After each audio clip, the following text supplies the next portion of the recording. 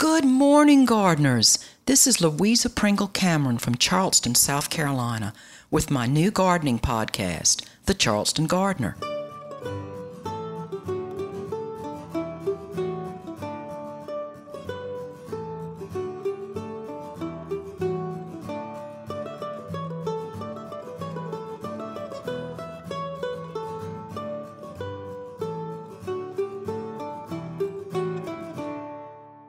I want you all to know that I really do try to get most of the plants from the nursery out of their pots and into the ground on the same day that they have been brought to their new home. But it's like dieting. I make the same resolve over and over, year in and year out, and the result is that I have lost plants, not pounds. Unless it's necessary to nurse them a bit, your new plants have probably been ready for quite a while to flourish in their new locations. Here is what I should be doing. First, I need to assess the entire garden and write down a list of what I might specifically look for at the nurseries and plant centers.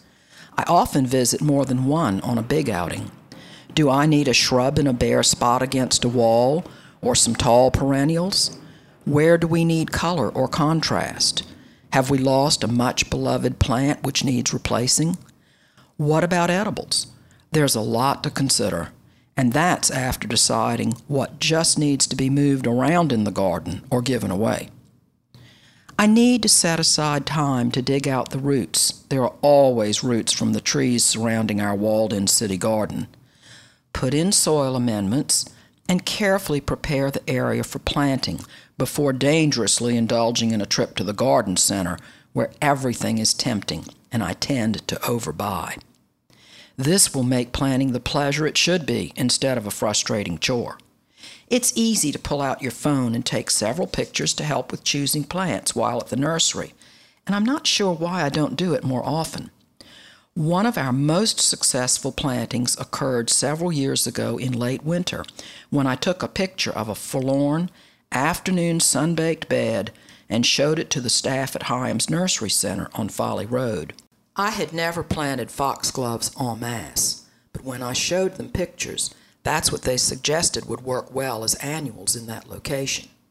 Not only did the dozen or so foxgloves I purchased bloom all spring, they were healthy and grew enormous and dropped enough seeds that a few plants continue to pop up in the bed every year. Now we plant them annually, and not always in the same place. Foxgloves mix well with larkspur, roses, stock, and tall spring bulbs. I do have to pull them up all by mid-June, as the leaves always get rust and the plants wilt pitifully in the summer heat and humidity. Most of our 9-foot walls are covered with fig vine, Ficus pumila, which gives a good medium green background for staggered height plantings, but admittedly is a chore to keep trimmed. The fences surrounding the back of the garden are painted a medium green, which makes the area look larger and much softer. But back to unloading your plant purchases at home. Have you ever turned over a flimsy 6-pack and had the plant fall out, leaving the delicate roots left in the bottom of the cell?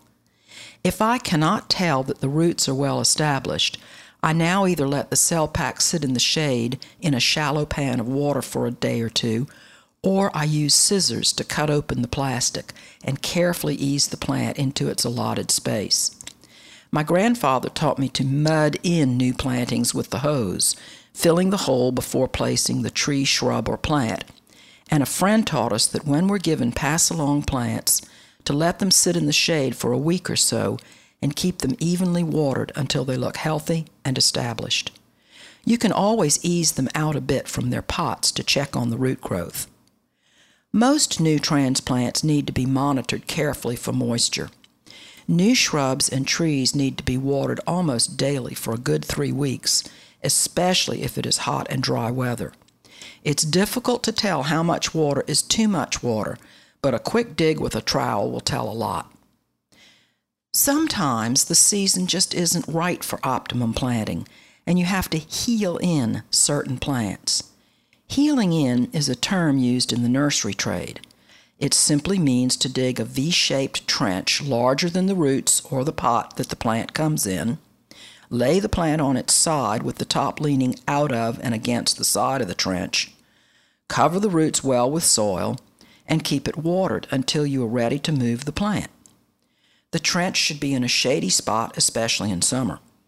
A good example would be the bargain purchase of a good-sized hydrangea that's in bloom. July is not a favorable time to be planting shrubs, so the hydrangea might benefit from being pruned and heeled in a shady spot until fall. One word of caution, though: be careful not to let the plant become root-bound if it is left in its pot. Your local nurseryman can advise you whether a midsummer purchase or a winter purchase should be heeled in until it's the best time to plant. Bare root plants ordered from online nurseries will often benefit from this treatment. Be sure to first soak them in water for a few hours or even overnight. Daylilies are often shipped bare root, and it is especially important to soak them. Speaking of pot-bound, sometimes you can gently tug on a nursery specimen and see if it's badly encircled by its own roots, or if the roots are spilling out from the bottom of the pot. In such cases, you may want to select a different plant from the group or ask the staff about root pruning the specimen if it will benefit the plant. However, I often rescue plants from sale racks at the big franchised garden centers if I'm pretty sure that they can be revived or rejuvenated. A serrated knife is my favorite tool for slicing through a mass of roots.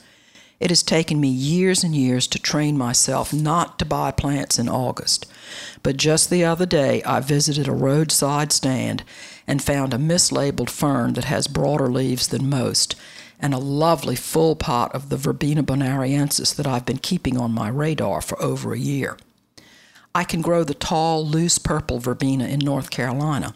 In fact, it pops up in sunny spots on the gravel drive in front of the house, but it has died each time that I've brought it back to Charleston. It is now sitting in the shade, and I'm waiting to find a spot where I know it will get a daily eyeing to make sure it's thriving.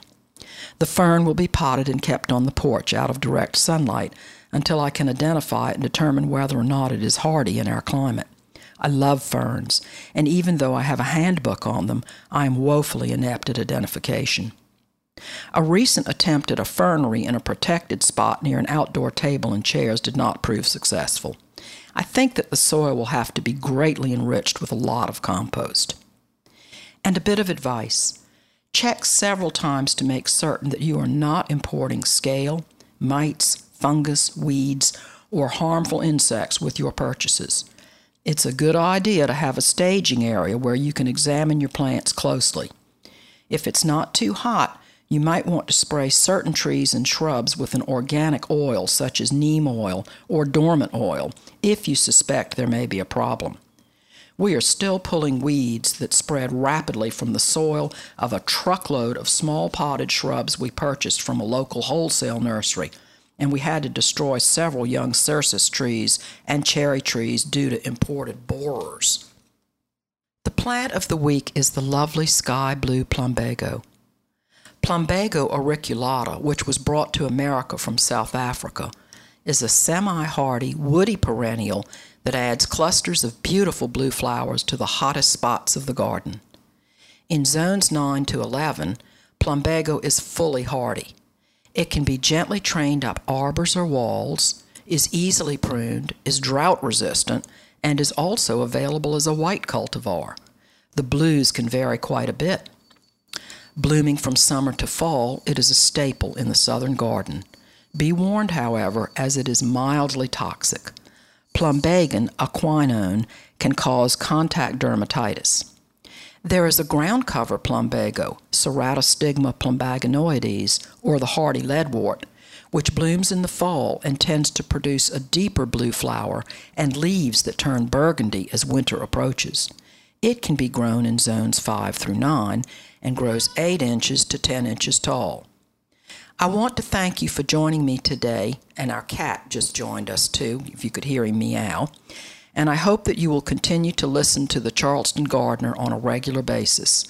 The website at www.gocharlestongardener.com is a work in progress, and I will be adding material to it soon. And thank you, Daniel Patrick, for helping me with new podcasting equipment and for your enthusiastic support. As Benjamin Disraeli remarked, how fair is a garden amid the trials and passions of existence.